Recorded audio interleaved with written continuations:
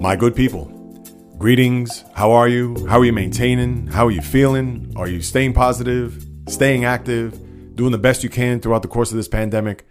It looks like we're just getting started here. If you're in New York like I am, or even in California or Washington, where the governors of each of those states have mandated everybody to stay at home, not even to go to work, not even to travel. Everybody has to be smart and do the best that they can to get through this thing, and hopefully we could get through it sooner than later. We'll discuss that a little bit later on, but right now we're going to get to the toy store department of life, which is sports, and I'll have it all for you on a big, giant silver platter on this edition of the J Reels podcast. Is this your host, J Reels? For my first-timers, welcome aboard, and for those who've been banging with me for now 119 episodes, I welcome you guys back. It's a Monday, March the 23rd in the year of our Lord 2020. Spring is in full effect, airy season for a lot of people, including yours truly, but to put that aside, a segment I like to call the J Reels. What's the deals? That's right. What is going to encompass over the course of the next 45 minutes to an hour? It goes as follows. LeBron James had a very interesting admission to his Instagram live feed. As for the first time, he put himself out there to answer a few questions and interact with fans. One of the things that he touched on was the 2012 Big Three of the Miami Heat, how it possibly could have been disbanded after a potential series loss to the Boston Celtics. That's right. I was shocked when I saw that, and we could certainly detail game by game as far as LeBron. We all know that Game 6. We'll certainly recap that and rehash all of what he said, and including that crazy series that ended with the Heat going to the NBA Finals. The NHL now being afflicted with the coronavirus as two players from the Ottawa Senators, that's right, north of the border, were affected by this.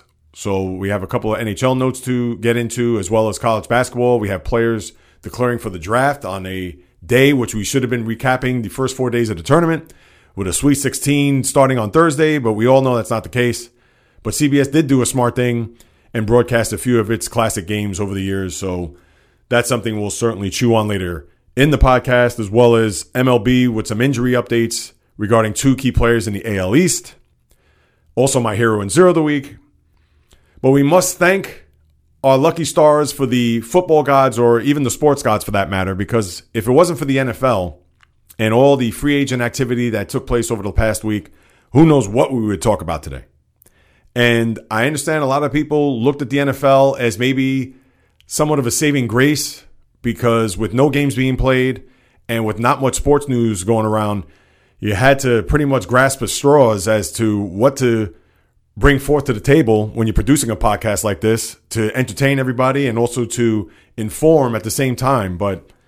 And I get that you had some detractors there with what's going on in the world, and a lot of people thinking, is this the right time for the NFL to open season or to open business when you're having players sign these enormous contracts where people are losing their jobs left and right? And that's certainly an argument and definitely debatable.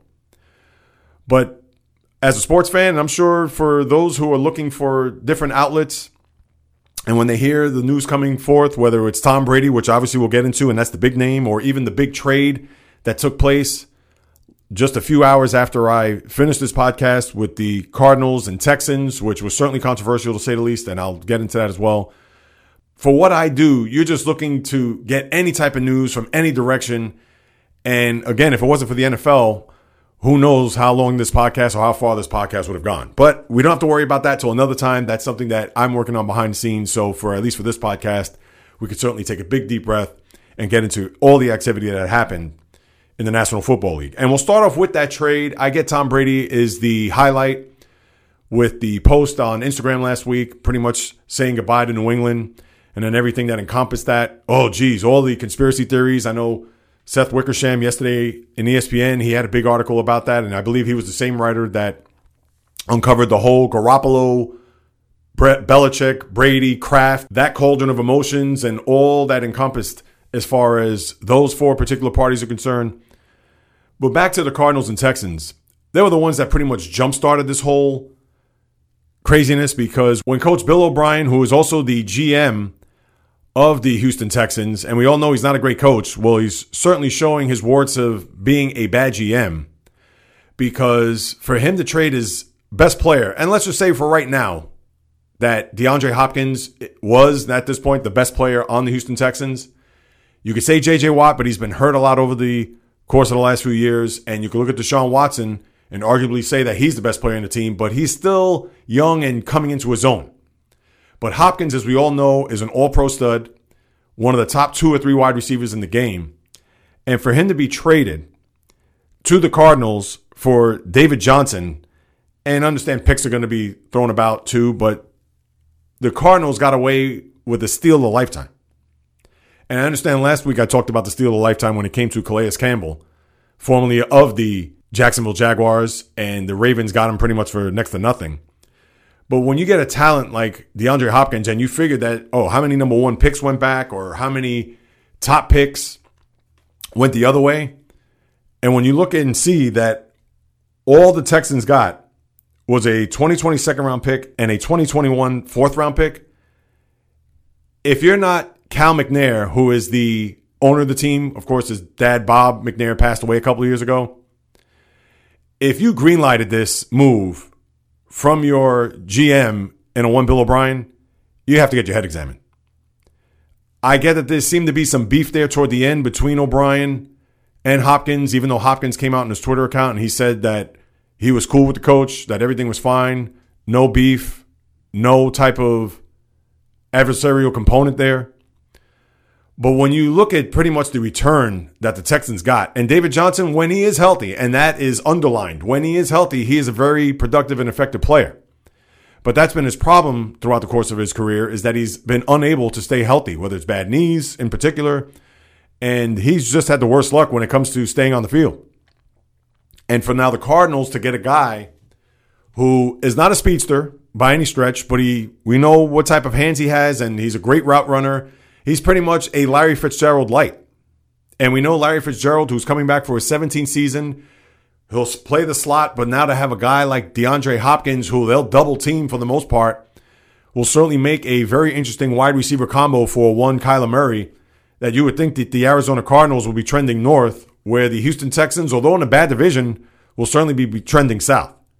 And that's how I look at it, because why would you trade a guy like Hopkins? And I'm not making him out to be Jerry Rice, but to trade him to get that in return. And I get that Hopkins, who wanted to get an extension on his deal, who had 3 more years left, and I guess they didn't want to deal with the headache of having to renegotiate a contract or get into the whole machinations of trying to appease their best player. But when you have a guy like that on your team, and we all know that he's pretty much the focal point of that offense as of right now. I understand it's the quarterback. I get it 1,000%. But with a team that does not have a big running game and does not have a big receiver other than Hopkins, to me, you had to do whatever it takes to keep this guy on your team if you're looking to get to some Super Bowl aspirations. Because winning a division and winning a wild card game is not going to cut it. But I guess that's how the Texans are going to operate. And until Bill O'Brien is out in Houston, and if Cal McNair and company could get their heads on straight, this franchise is just going to be pretty much a one-and-done type team when it comes to the postseason. Or 2-and-done if they do win a wild card game at home, big whoop. But that was just a disgrace to have that type of player. I know if he was on my team, I would tear up my season tickets or pretty much put him in the fireplace right now, because that is just an atrocity. So that pretty much jump-started all the moves pretty much, or pretty much set the tone for the next few days to follow. And you had a bunch of, and listen, I'm not going to go through every single detail. I'm not going to go through every transaction, because there were a ton of them.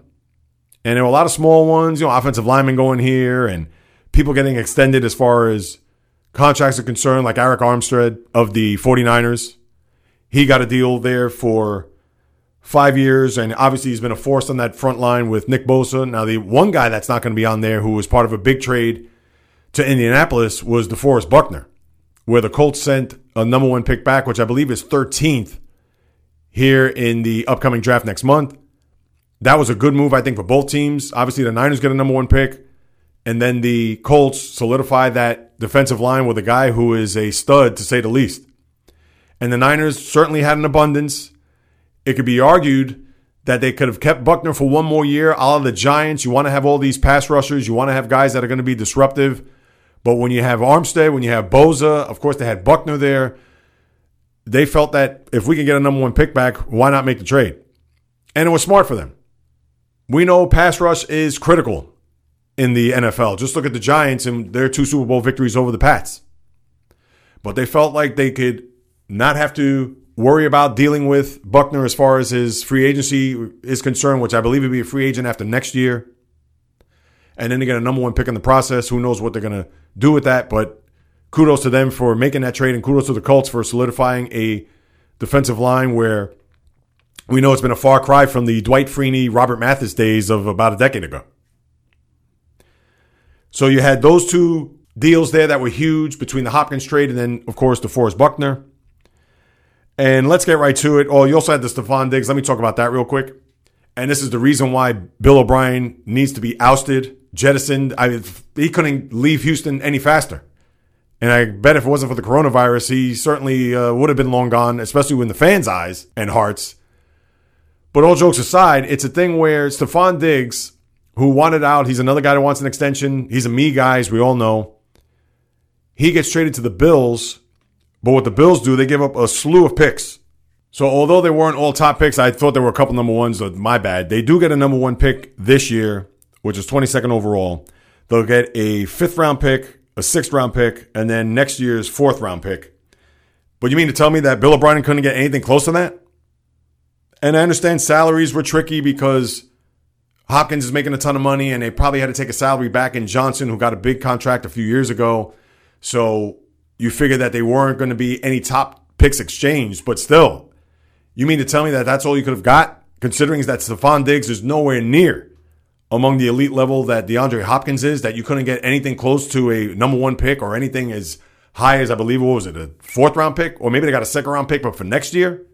I mean, it's just a joke. And not to knock Diggs, Diggs obviously has ability. He's certainly a very good and competent receiver, but he is certainly not amongst forget about even the top 5. He's probably not even the top 10 wide receiver in the league. So those are the 2 or 3 big trades that led to pretty much Tom Brady and his news as to where he was going to go next. And a lot of people thought it was going to be Tampa, only because of warm weather, East Coast, Arians, who's obviously good with quarterbacks, as he's worked with Andrew Luck, Ben Roethlisberger, Peyton Manning, just those 3 guys, who are 3 of the top quarterbacks here the last 10 to 15 years. And then you also had a situation where maybe in the Chargers with Phillip Rivers going to Indianapolis, and he signed a 1-year deal for $25 million. I understand it's 1 year, but really $25 million? I thought that was a bit much. But as far as Brady was concerned, a lot of people thought that the Chargers would be in the mix, considering that they have to sell PSLs, that they have to do whatever it takes to bring in a guy that's going to put their fan base, whatever fan base that's in LA, because I'm sure a lot of the fans that were in San Diego certainly weren't going to take the 2-hour drive up to where they played in Carson the last few years. So you could forget about what the Chargers have done there as far as trying to bring any type of hype, any type of momentum into this new building that they're going to share with the Rams next year. But when we look at the Brady deal, the one thing I'm going to say here, I'm not going to dissect the whole dynamic between Belichick, Kraft, and Brady, because pretty much what it came down to was the amount of years of the deal. I'm sure they wanted to go year by year. They certainly weren't going to invest in a 2-year deal. We all know about Brady wanting to play till he's 45 and he'll be 43 in August. So knowing that Brady wanted to have at least 2 years under his belt in upwards of anywhere between $50 to $60 million, which is what he got down in Tampa. And we all know that the Patriot way is not overpaying their players, is getting the tough-minded, the hard-nosed football player, which we all know Tom Brady is. But they know that in order for them to be complete, they have to have a balance on their salary cap to the point where one guy is not going to hamstring their cap, even if it's a guy that's won him 6 Super Bowls, a guy that is arguably the greatest quarterback of all time, and as we all know is going to be a first ballot Hall of Famer. And kudos to them. I got to give it up because I have to look at it from my team. And not to delve into that too much, but if Ben Roethlisberger, if he goes in there and has let's say if he has a so-so year or even a borderline bad year for him, I'll have to look at it, even as a fan, as much as I've loved him and loved the team, but you always have to look at the team first. And if it means that they have to cut him, if it means they have to release him, whatever it is, then so be it. And we get that Tom Brady is a fixture in New England. He is the Mr. Patriot. He's the all-time Patriot. We all know that. And I know fans are going to get sentimental, and I'm sure there was a lot of disappointment knowing that he was going to come back. I don't think it was anger or anything like that, because I'm not going to say that they thought that the writing was on the wall, but they knew that this day was going to come. So if Belichick and Kraft, I'm sure they wanted Brady to come back. I'm sure they just didn't want to dispose him or look at him as yesterday's newspaper to think, we don't need him. We're going to move on. Thanks for the memories. Goodbye. Put it this way. If Brady said, I'm going to come back, I'll play for the minimum or play for, $9-10 million, I'm sure they would have ran the contract over to Tom Brady's house and have him sign on the dotted line. But we all know Brady, in the twilight of his career, he wants to get paid. And we know for all these years, he sacrificed not getting the $25, $30 million paydays that the Aaron Rodgers of the world, the Russell Wilsons of the world, even when he was playing, the Andrew Lucks of the world, and then now, soon to be the Dak Prescotts of the world. So, you got to give it up for Brady to say, it's time for me to move on. I'm sure he wanted a different challenge here at this stage of his career. He's going to a team that's young, that I'm sure he'll be reinvigorated. The fan base, the 3,000 of the Buck fans that are out there, I'm sure they're rejuvenated. They're ready to go, raring to go. Even a lot of the players on the team, Mike Evans, the wide receiver, said that he can't believe that he's actually going to be playing with Tom Brady. And that's great, because it certainly brings a different dynamic to the NFL season next year, as opposed to, all right, New England, who are they going to play in the AFC Championship game? We get that this year wasn't the case because they didn't have the weapons on offense, and we know that they were one and done here this past postseason. But more often than not, we've seen this movie before with the Pats, that they'll have a typical 11-5, 12-4 AFC East. Chances are they'll have a bye. They didn't have it this year, as we all know, but they did it to themselves by losing to Miami in that final game of the season. So they have nobody to blame but themselves. But it would have been the same old story in the AFC if Brady would have stayed there. Now, you have a dynamic in Tampa where, although Drew Brees re-signed 2 years for $50 million, and they've also received some upgrades on offense when it comes to the wide receiver position, with Emmanuel Sanders signing there for 2 years, and the Saints poised to make one last run with number 9 under center to try to get back to a Super Bowl, that pretty much the only obstacle in that division is going to be the Saints, where Carolina is certainly taking a few steps back, and Atlanta, although they made some moves here in getting Todd Gurley in for one, and also getting Dante Fowler Jr., both from the Rams, that maybe they'll try to make one push there with Matt Ryan at quarterback. But as we all know, Tampa's going to be the darlings not only of the league this year, but you would think of NFC South, where they're going to be competing for a division most likely against the Saints. And then now in New England, they did sign Brian Hoyer to a one-year contract. Who knows if he's going to be the guy to step in. We understand Jarrett Stidham, the guy they drafted last year, could be a possibility at quarterback. But the one thing that we could finally say going into an NFL season, and who knows, there's still a lot of offseason to be left here. We know Cam Newton doesn't have a job. Andy Dalton doesn't have a job. There's still some quarterbacks that are out there that, even though they may not fit the Patriot mold, but with Bill Belichick, we all know that he's the type of guy where the market will come back to him. And next thing you know, you could see it sometime in, let's say, mid-April or right before the draft, because he hasn't been signed, that Cam Newton will sign a one-year deal with the Patriots.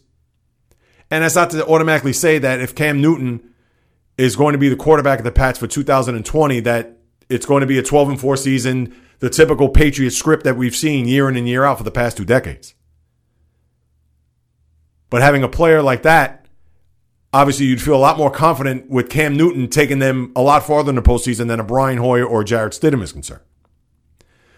But you have those storylines there that you could go into next year, and you could argue whether or not who needed who more. Did Brady need Belichick, or Belichick needed Brady? Well, we're going to see that at least for this coming year. Because I'm sure there's going to be a lot of hope, a lot of promise down in Tampa, and even a lot of pressure. Even with a guy that's 43 years old. Because although I'm sure the fan base and maybe a lot of the league are not expecting the Buccaneers to go to the Super Bowl, but I'm sure they're probably looking at least getting to a divisional playoff. And that's going to be a lot for a Tampa Bay Buccaneer team that has not seen the postseason in 12 years, going on 13. So those are stories for down the line, but at least it adds to a lot of the excitement once you get into the summer. Obviously, with training camps opening, we'll see, considering the way the world is as of right now. But it's still a few months away. We hope that things will clear up by then and that we'll have some normalcy and get a full training camp and not wonder if this is going to bleed into the summer and who knows, even into an NFL season. So with Brady and Belichick, that's what you have there. And I'm sure there's going to be a lot more stories as far as, and I read the Seth Wickersham piece yesterday, which was the same person that I believe he wrote the piece back 2-3 years ago with the Brady, Garoppolo, Belichick Kraft deal, where Brady said he was going to play to 45, trade Garoppolo. Obviously, Belichick was reluctant to trade him because he knows how important it was to have that quarterback for the afterlife once Tom Brady were to move on. And I'm talking about football afterlife. So before anybody starts getting crazy about me using that word, we're just talking about it from a sports football sense.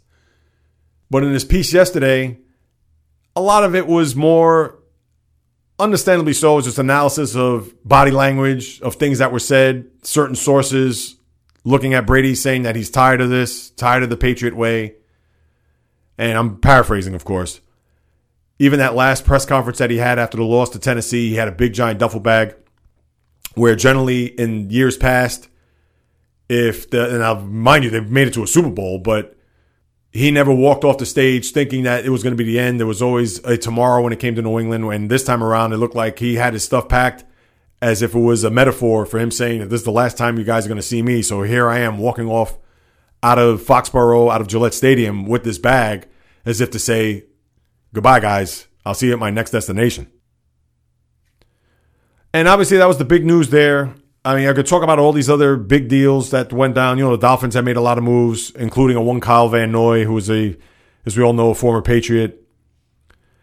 As I scroll through these, I know last week I talked about Mariota. I thought he would be and I gave it some thought since then as far as being a fit to back up Ben Roethlisberger, a guy who's a mobile quarterback, has ability, hasn't shown it consistently at the NFL level, but I would think that playing, and I'm not going to go as far as playing in a system, but knowing that it's a pass-oriented system, obviously with all the key weapons that need to be there, because when you think of the Steelers, you think of the killer bees with Le'Veon Bell and Antonio Brown. You think of those days, but I thought Mariota would have been a decent fit there for Pittsburgh, but he goes to the Raiders.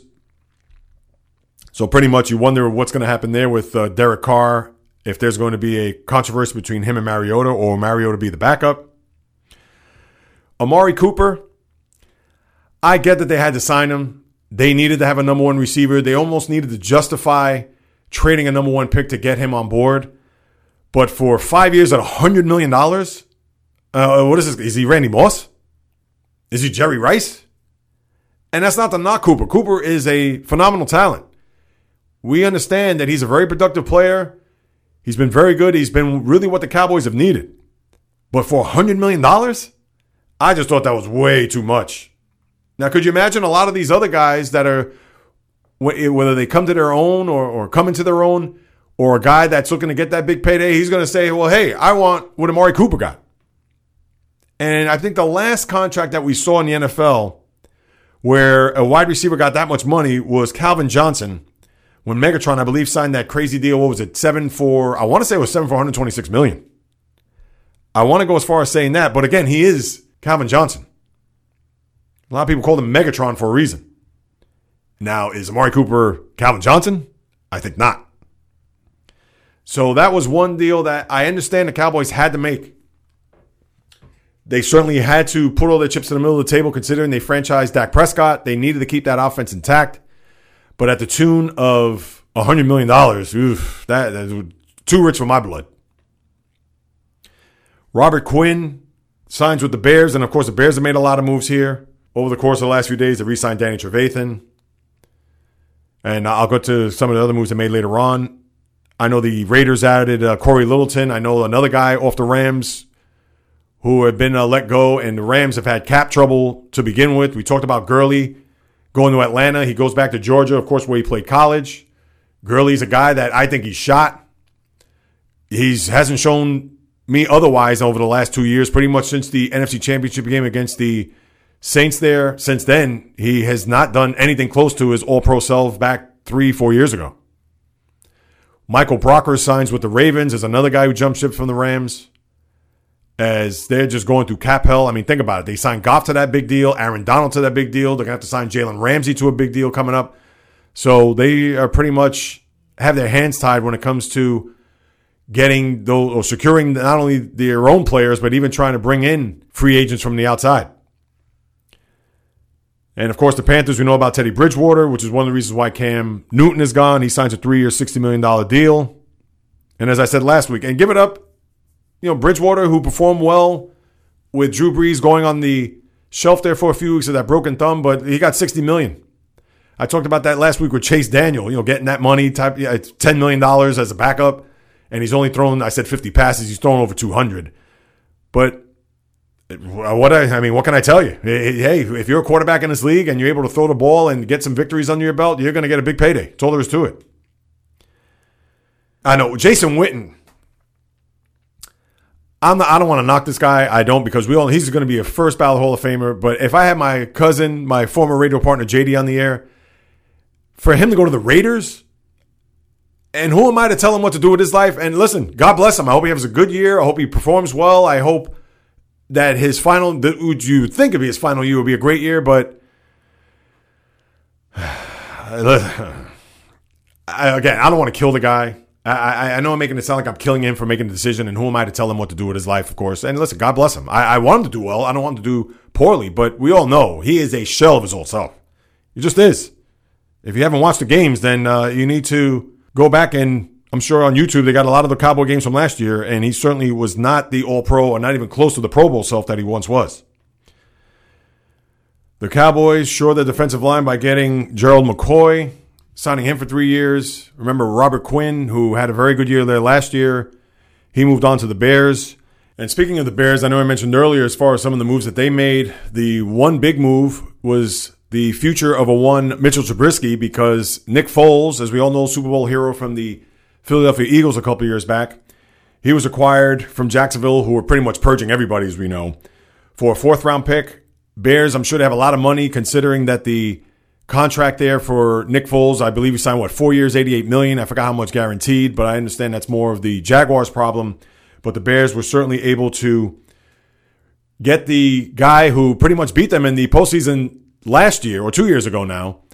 And now they have him on their team. But with Foles, you got to worry about his health. As we all know, he got hurt in that first game and pretty much missed, I believe, the first 8-9 games of the season. And when he came back, he was inefficient. And since they're going in the direction with Gardner Minshew, they looked at it from a standpoint of we could go ahead and see if we could shop Foles to another team, and the Bears were the one that bit.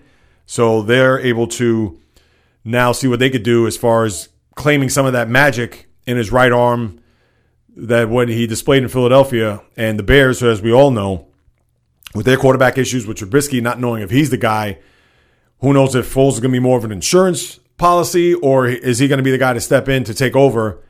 That's what training camp is going to be about, and we'll certainly see how that goes at that time. I know you had a swap there with the Chargers. It wasn't really a trade, but when you look at it from the standpoint of the two teams, Chris Harris, who was the corner, disgruntled in Denver, goes to the Chargers, and then Melvin Gordon signs with the Broncos as a running back for 2 years. I believe his deal was 2 years, $15 million. I think 11 of it was guaranteed. But here's a guy who held out pretty much most of the last year, wanted to get a contract close to what Todd Gurley received and even Ezekiel Elliott, and look what he has, a 2-year deal for $15 million. So we all know that sometimes when you hold out, it could certainly harm you more than it could help you. And as we saw last year, it certainly helped for Zeke Elliott. But with Malcolm Gordon, it certainly hurt him more. And now we'll see how he performs there in the Mile High in Denver. I mean, you have all these deals that went down here, and I could spend, it seems like 10 hours going through all this stuff. But as we look through right now, Darius Slay, I know was a big deal the other day where the Eagles were able to get 2 draft picks for him in this upcoming draft. And Slay's going to use the number 24 in honor of Kobe, which is good on his part. And again, you have a bunch of small deals, Flacco being released, no surprise there. Also, Clay Matthews, I forgot he was also released from the Rams as they're trying to get themselves under the cap. And that's what happens when you load yourself up with all these players. And even though they made it to a Super Bowl and lost, the bad thing about it is that now you pretty much have to get out of cap hell and start over. And that's what Sean McVay and company are in the process of doing right now. So that's what you have there with the NFL people. And I know I'm missing one of the deal. I know Eric Ebron signed with the Steelers. They also signed Stefan Wisniewski to play offensive line, as Ramon Foster had retired. He was on the team for 11 years. Everson Griffin saying goodbye. He was a longtime Viking. See where he goes. We talked about Emmanuel Sanders, who's certainly going to be a plus there in that fast track down in New Orleans. And then, who knows where Jameis Winston's going to go. That's also the big news. And then I know I'm missing one other deal here as I'm scrolling through. The other deal that just happened, I want to say it was with the Bears too. Yeah, Barkevius Mango signed a 1-year deal. No big, it's nothing really to shake a stick at. But that's what we have there with the NFL people. And we'll see what happens here. I know they're going to have the draft in Vegas, but it's not going to be open to the public. I don't know if they're going to do it at a hotel, as they did many, many moons ago when the NFL draft was at the Marriott Marquis. For those who remember that, I'm sure they're going to have to let ESPN and the NFL Network in there to broadcast and obviously analyze everything. But with the way things are shaking up now, and it's still a little bit more than a month away, I believe April 26th is the first day of the draft, or maybe it could be even the 23rd. But the NFL is going to have to make a decision on that, because who knows? It's probably going to have to be a one of those old school silent drafts where you're just going to have Roger Goodell maybe in his office, and he's just going to announce the picks, whether he gets them by text, by email, by smoke signal, phone, whatever it may be. And you know what? If the NFL has to bite that bullet, then so be it. We get that the NFL draft is an extravaganza. They make it out more than what it should be. And I get that the fans, they're hyped up about it. And it's a good time because it's a month where you have the NHL, NBA playoffs. You also have baseball season. The Masters just finished. But that's not going to be the case this time around. And the NFL, as much as they want to puff their chest out to the world to say, hey, we're the big bad NFL, we can do whatever we want, and obviously opening the curtain to the business for the NFL season, for them to have the NFL draft, even with nobody in the building, could still be a detriment because of what is taking place with this coronavirus. So they do have to be smart about this, and especially with some of the older executives in the league, if they happen to be in there. And we all know that this virus is invisible, so somebody who's asymptomatic and you won't even know it from the one guy to the next, he's going up to some owner or some GM, and then the next thing you know, they become stricken with this thing. So they certainly have to be smart about this, and who knows what they're going to do. I'm sure they have to make a decision here as we get closer to the end of the month. As far as the NBA is concerned, I know they have just a potential mess on their hands when it comes to not only just paying the players, but we all know that the TV contract is huge, especially come playoff time. And with no end in sight with this virus, you have to wonder, with the NBA taking out a $550 million loan to, I'm sure part of that's to do to cover the player's salary through April 1st. And then after that, it's uncertain. They don't even know what they're going to do. This was something that obviously blindsided them. It's totally unexpected. And when you look at the league now for the future, if there is going to be a playoff, you would think that they'll hold their collective sighs of breath and hopefully exhale once this thing clears, if it does clear. Because the last thing that the NBA does not want to do is push their season deep into the summer, knowing that the turnaround for an October start is right around the corner. Now, I would think that if this does happen, let's say, for argument's sake, June 1st, the NBA resumes play. And they're probably going to have to just take the last 2 weeks of the regular season just as a tune-up to get them started for the playoffs. Because even if you start the postseason, let's say I'll just say June 17th, now you're running into August 17th, 18th to end the NBA season. So maybe you push the start of the season to November, maybe around Thanksgiving, because now the NBA season starts in the middle of October. It used to start around Halloween. Now it's starting around the 17th. So maybe that if they could end their NBA season and crown a champion by the middle of August, that they could get started and hopefully maybe get the season on track sometime in November. And then the following year, you could pretty much go back to late October or whatever it may be when normalcy returns. But you wonder, if there is no conclusion of an NBA season and certainly no playoff, you wonder if this is going to hamstring the NBA Long term, who knows? But in the short term, it certainly looks like it's going to. So that's something to keep an eye on here as this coronavirus just continues to, it's not stopping. But the other NBA note that I found very intriguing, especially being a Celtic fan, so this hit me, I don't want to say hit home, that's a little strong, but when LeBron James was on his Instagram live feed for the very first time, and he divulged that if they did not come out of that Celtics series, the Eastern Conference final back in 2012 alive, that Pat Riley probably would have broken up the big three. That came as a surprise.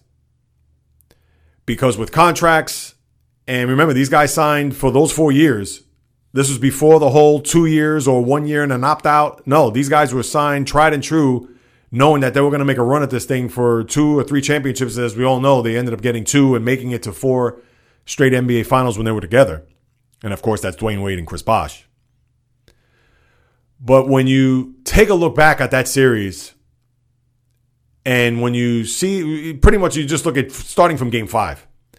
Because even when Miami went up to a 2-0 lead and the Celtics came roaring back, so they even the series. But in the game 5, when Paul Pierce hit that big 3 in front of LeBron, and it looked like that was going to be the end. The game was down to Miami. Pierce went riding off, saying, this is how you close.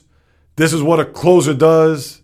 Because a lot of the knock on LeBron, remember, he had not won a title up to that point. He came off of his first year in Miami, losing to the Dallas Mavericks in that NBA final.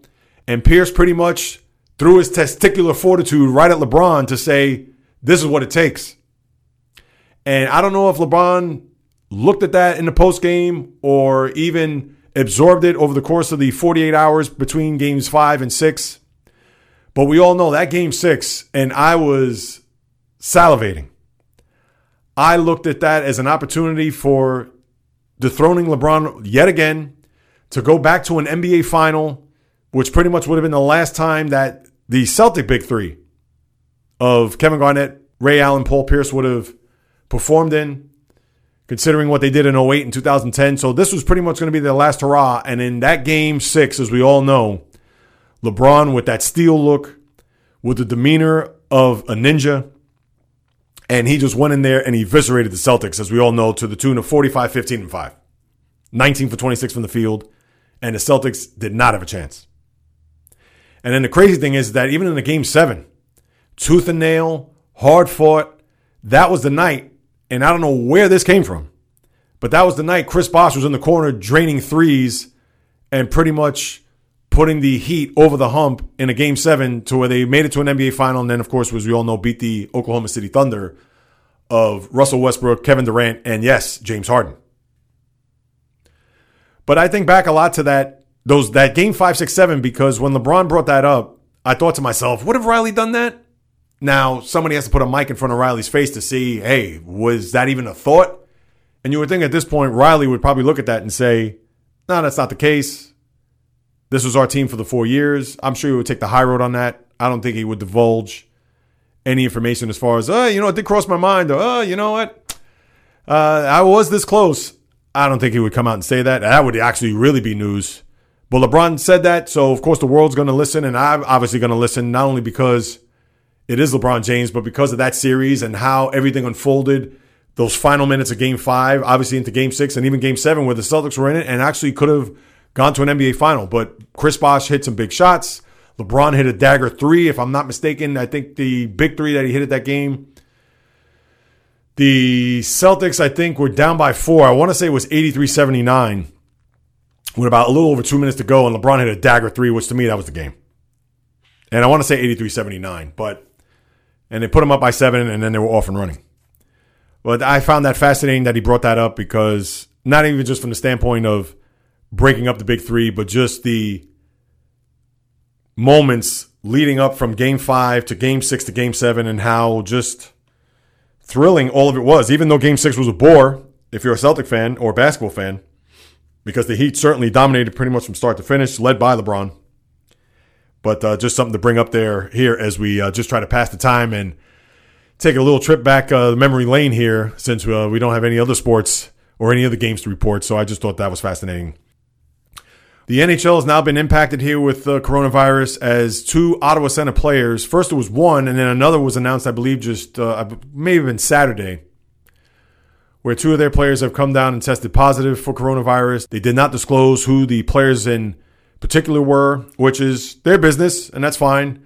I get that the world we live in, everybody wants to know, oh, who is it? Who's the guy? Who's the player? Who's this? Who is that? You know, and then I forgot to even mention this, so let me piggyback. Speaking of coronavirus, I know Kevin Durant was one that came down with tested positive, no symptoms, feeling fine. 3 other net players as well.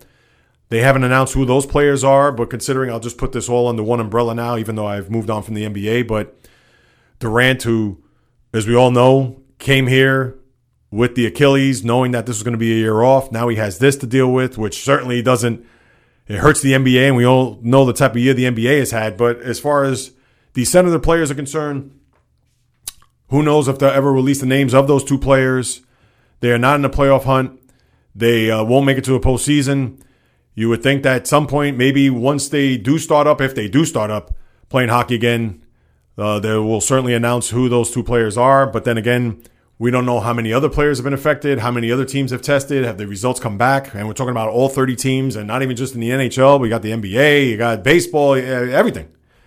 As we all know, that's how this pandemic has certainly taken shape and pretty much have taken over the world. It's not even just sports, it's everything else. The NHL right now, you pretty much don't have anything. It's pretty much quiet. I understand that was the big news there. Even Johnny Boychuk, let me throw him in the mix, talking about players' health. Remember, he got that skate to his eye against the Canadiens there, which was very scary. Thankfully, it was actually right above his eyelid, 90 stitches in the crease there. He says once play begins that he will come back and join the team, which is great news. We all know the Islanders are trying to push for a playoff spot, and they're certainly going to need him front and center to anchor the blue line for the Islanders. But as we all know, we're still waiting to see what's going to happen as far as play is concerned, but that's neither here nor there. Everybody certainly knows that. That's it with the hockey. As far as baseball is concerned, the health of 2 players in the AL East certainly impact each of their teams. We all know the Yankees had a ton of injuries, but the main one in particular is Aaron Judge, because we all know the last 2 years he's certainly been decimated by injuries, whether it's a rib, he had that oblique muscle, and then obviously he broke a wrist a couple of years back when he got hit by a pitch. So now they're saying that the cracked rib that he had was also part of a punctured lung, which is fully healed, but the rib has not. Obviously, with this time off, it's a thing where he doesn't have to worry about surgery. There was talks about him maybe even removing a rib. But now with this indefinite amount of time, not knowing when baseball is going to start up again, certainly bodes well for the health of Aaron Judge. Amongst their other players, whether it's Giancarlo Stanton, also their starting pitcher, James Paxton, etc. And if you're a Red Sox fan, the worst news that you could possibly fear is the one Chris Sale needing Tommy John surgery for his left elbow. Does it come as a surprise? Probably not, considering how he pitched last year. And certainly this spring, he had to shut down because of his elbow. And it's been official that he's going to need Tommy John. I don't know if he's had it yet. Chances are he'll probably have it, I guess, this coming week, since the news did break down in the middle of last week. So you're looking at his return being the middle of next year. And he's coming off the heels of signing a 5-year, $150 million contract, which I believe starts this year. So you're not going to see him for a year and a half. I know for any Red Sox fan that had any aspirations of making a postseason, knowing that Mookie Betts is gone, now Chris Sale is gone, it's certainly gotten that much slimmer for them to even think about making a wild card run in the American League. But of course, that's why they play the games. We'll certainly see how that shakes down. But we all know that losing their big cog there, their rotation, Chris Sale is certainly one that's going to be tough to bounce back from, even though he has not been the same Chris Sale here over the last year plus. And as far as college basketball is concerned, people, we all know about the tournament, but CBS did the right thing. And I thought that I may have mentioned this last week off the top of my head, I don't recall, but I know that with people at the job, people that I've come across, what are they going to do, CBS, as far as all this broadcasting is concerned? And what they did was over the weekend, not necessarily Thursday, Friday, but Saturday afternoon, they replayed a few big games that happened in tournament history, whether it was the 82 championship between Georgetown and North Carolina. We all know that that's iconic in many ways. That was Patrick Ewing going up against Michael Jordan. Of course, Jordan hitting the game-winning shot. Houston and NC State, Jim Valvano going up against Phi Slama Jama and Clyde Drexler, and at that time, Akeem Olajuwon. And we know how that ended with Derek Wittenberg and Lorenzo Charles, the pseudo alley-oop, or pretty much the accidental alley-oop. Duke, Kentucky, the 92 regional final down at the Old Spectrum in Philadelphia. Need I say more? Christian Laettner. And they also played the Villanova, North Carolina. Chris Jenkins, the three-pointer at the buzzer, leading Villanova to their national title victory, which was, of course, a classic ending to a championship game. And you would think that maybe even this coming weekend, as the Sweet 16 would have begun on Thursday, you would think they'll probably do the same there Saturday afternoon and Sunday afternoon to bring back some of those old classic games. And that's what's going to get the nostalgic college basketball fan. I get you could probably watch it on YouTube and you rather do something else in the spring. Obviously, you can't go too far, especially if you're in New York, Seattle, or Washington. But then again, no matter where you are in this country, you're certainly going to try to keep yourself distant away from people. So if you are home on a Saturday afternoon, or if you are mowing the lawn, if you own a home, or if you're cleaning the apartment, you know you could put that on in the background and reminisce to some of these old college basketball games. So that's a good thing. And with the college basketball season pretty much coming to a close, you have some players that are declaring for the NBA draft, whether you're Duke's Trey Jones, Auburn's Anthony Edwards, where ESPN has them ranked as the number one prospect going into the draft. And I'm sure you're going to have a lot of other players follow suit. So that's something to pay attention to. Although to me, you really didn't have that top guy. I know Cole Anthony, North Carolina, was a guy that a lot of people thought could have been the number one pick of the draft, but he had his injury early on in the season. And with Carolina not having a big year and, of course, not making the tournament, one could question whether or not he's worthy of being a top pick overall. But you're going to see a lot of these, whether college freshmen or even sophomore, starting to declare for the draft. Obviously, I'll keep an eye on that as we certainly will continue to move along. And that's what you have, people. I mean, other than that, I can't pretty much draw up anything else. To think opening day would have been this coming Thursday. We would have had another baseball season. And obviously with the Astros and their controversy, it's funny. That is now long forgotten in the sports fans' eyes. And who knows, that may actually help the Astros out in the long run. And I'm sure that they're going to feel the effect once, if and when baseball does rear its beautiful head. But right now, the Astros are the furthest thing from everybody's conscious, of course, with this coronavirus just taking over everything. And I'll close out with this before I get to my hero and zero of the week. As I said last week, and I'll say it again, people, just stay safe, stay positive, but at the same time, stay active. And what I mean by that is, so whether you're holed up with your wife, your girlfriend, your kids, even if you live with your parents, in-laws, whatever it is, just make sure that you keep your conversation flowing. You keep the communication lines flowing. You don't want any miscommunication at this point. You want to make sure that, hey, I need to go out for a run. You're going to do that. And if you're going to do it, you're not going to do it in the city streets where there may be a lot of foot traffic, a lot of pedestrians. You want to try to get to somewhere isolated, a park, a lot of trails, open lanes, whatever it may be. Or this is a time to work on your endeavors if you're home like I am. And like everybody knows, this is my passion. This is what I love to do. So this comes natural. But for those who have the big picture in mind, whether it's whatever projects you want to do, even if it's in the home, you want to add another section to your home or whatever it is, whatever that's going to bring you peace, whatever that's going to bring you joy, just do that. Because as we all know, this is a time where we certainly have to be wise. We certainly have to be conscious of everyone and everything around us. As this virus is invisible, we don't know for anybody, whether you're 4 years old or 400 years old, it doesn't matter. You just have to just use your noggin when it comes to even going to the supermarket. Just try to keep your distance from people. We all know about the hashtag social distancing. Yeah, we get that. But we understand we cannot be locked down 24 hours. We do need to get some air. We do need to see some sunshine. We do need to have a semblance of a life. But if you're going to do that, people, again, just not be reckless. Just don't go into a place where there's a bunch of crowds, or if there's a supermarket where there's people standing outside in lines, which I've seen a couple of times here over the course of the weekend. You know that that's not a place you want to go into if there's people waiting outside, because that means it's jammed inside. So that's all I'm going to say, people. And right, also, physical exercise, that's important. We can Netflix ourselves to death. We could only read but so much stuff on the internet. Of course, avoid the news, but stay informed.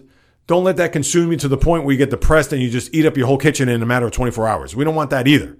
So, yes, if that means go for a walk, go for a drive, as I do, go for a run, do that. Because that's just as important than keeping yourself at distance from people or being outside, or even more so being inside, being away from everybody, because we all know cabin fever is going to play a part in this as much as you want to avoid anybody outside of the four walls that we live in. But again, you just have to mix it up. And on top of that, and as I said, and I'll say it again, you just have to be smart about it. So if that means getting into a different hobby at home or trying to research something that you never thought you would research before, yes, because there's only but so much TV, so much you could read, so much music you listen to, even podcasts you could listen to. I get that. I'm sure there's a lot of podcast heads that listen to a plethora of podcasts. Hopefully mine is one of them, but my point is that you can only listen, watch, read with so much, so you're going to have to get out there at some point, even if it's just for an hour. Just get out there, stretch your legs, stretch your arms, get a little brisk walk or even a jog in, and all will be right in the world. And hopefully we just continue to ride this out and that this thing ends a lot sooner than it will later. So let me get to my hero and zero of the week. My hero of the week, and I'll give a props to Australia as well, but I'm going to give it to Canada because they're the first country that won't send their athletes to Tokyo for the Olympics starting, I believe, in late July. I'm sure there are going to be a lot of other nations that are going to follow suit. You would think that Canada now has been the first to throw down the gauntlet. I believe Australia was next in line. There's a few others. I know Norway. Forget about Italy. We all know Italy right now. They're going through just a gigantic mess with the whole coronavirus thing. But Canada, again, give them props. They were the first ones to say, we're not going. I don't care if this sucker clears up tomorrow. We're not going to do it. So good for them. And then my zero of the week, and this is easy, is the IOC. As corrupt and a bunch of crooks that they are, you would think that they would make the executive decision to say, we're going to postpone this to 2021. No ifs, ands, buts, maybes about it. I get that there have been buildings constructed, venues, things of that nature. I get that. But considering what the sports world has done here, the entertainment world has done, pretty much every industry known to man, restaurants, etc. And I understand that July is still a few months off. But for everything you hear about this, and again, you don't want to consume too much of this news because you don't know what's left, what's right, what's up, what's down. But that this thing isn't going to stop. This thing is just going to continue to go on as time keeps ticking. But for the IOC to not make a decision, and then you know what their statement was? And this is even more preposterous than I could ever imagine. They say that they're going to release a statement to possibly postpone this in the next 4 weeks. Well, why don't you just wait until July 1st to then make an announcement? I mean, that's just a disgrace. How are you going to, you would think, all right, in the next week, we're going to make a decision on this. Where everybody else known to man, rugby, and then forget about NBA, NHL, all the soccer leagues overseas, rugby, you name it. They've shut down operations like that. And here it is, the IOC, and I get it's once every 4 years, and I know it's tough because then you have the hotel rooms and the venues and everything that's been built, you got to put it on hold. But what's more important, people? That's all I have to say about that. So shame on them. They're my zero of the week. And that's just to think, we're going to announce something in the next 4 weeks. All right, well, let's wait till Memorial Day to make an announcement. I mean, that's just please. All right, my good people. So that's it for the podcast. But guess what? There's going to be another podcast later on this week. That's right. On Wednesday, I'm going to release another podcast that I recorded on Thursday as I talk to a coworker of mine who we work in the same department, but we don't work in the same building. He actually works in a building for the firm I work with in Minneapolis.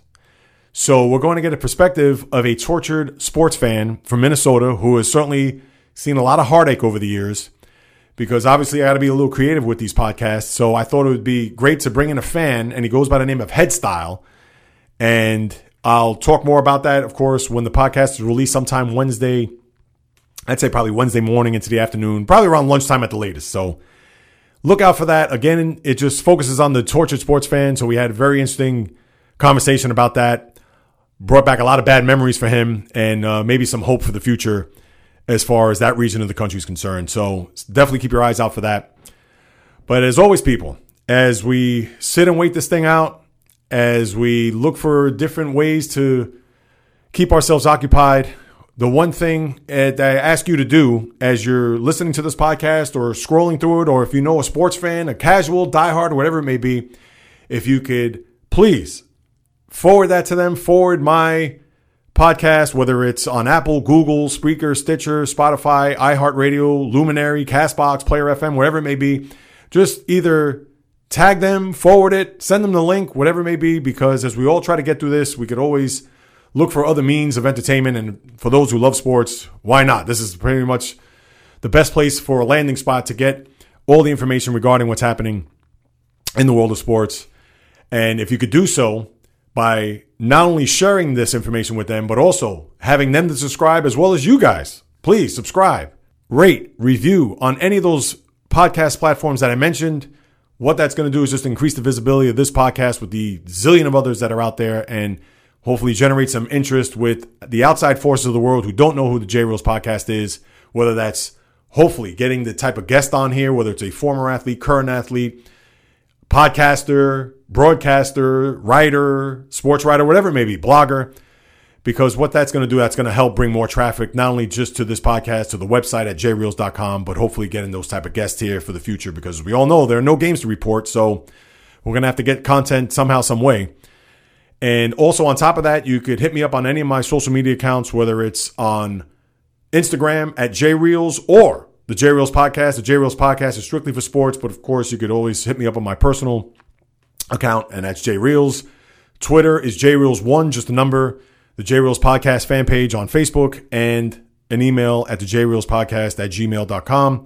Please, questions, comments, criticism, praise, whatever it is. Should I change the intro to the music of the podcast? Should I talk more about this sport? Should I talk less about this? Whatever it is, I'm open to it. I'll respond. Please feel free to do so. I would sincerely and greatly appreciate that. And again, look out for the podcast coming this Wednesday. As always, people, stay safe, stay strong, stay positive, always get it. And as I will continue to do so on my end, as I talk about everything that's happening in the world of the diamond, the world of the ice, the world of the gridiron, the world of the hardwood, golf course, racetrack, tennis court, you name it. From my lips to your ears, from my heart to your soul, from where I am to wherever you are, the J Reels podcast always comes correct, direct, and in full effect.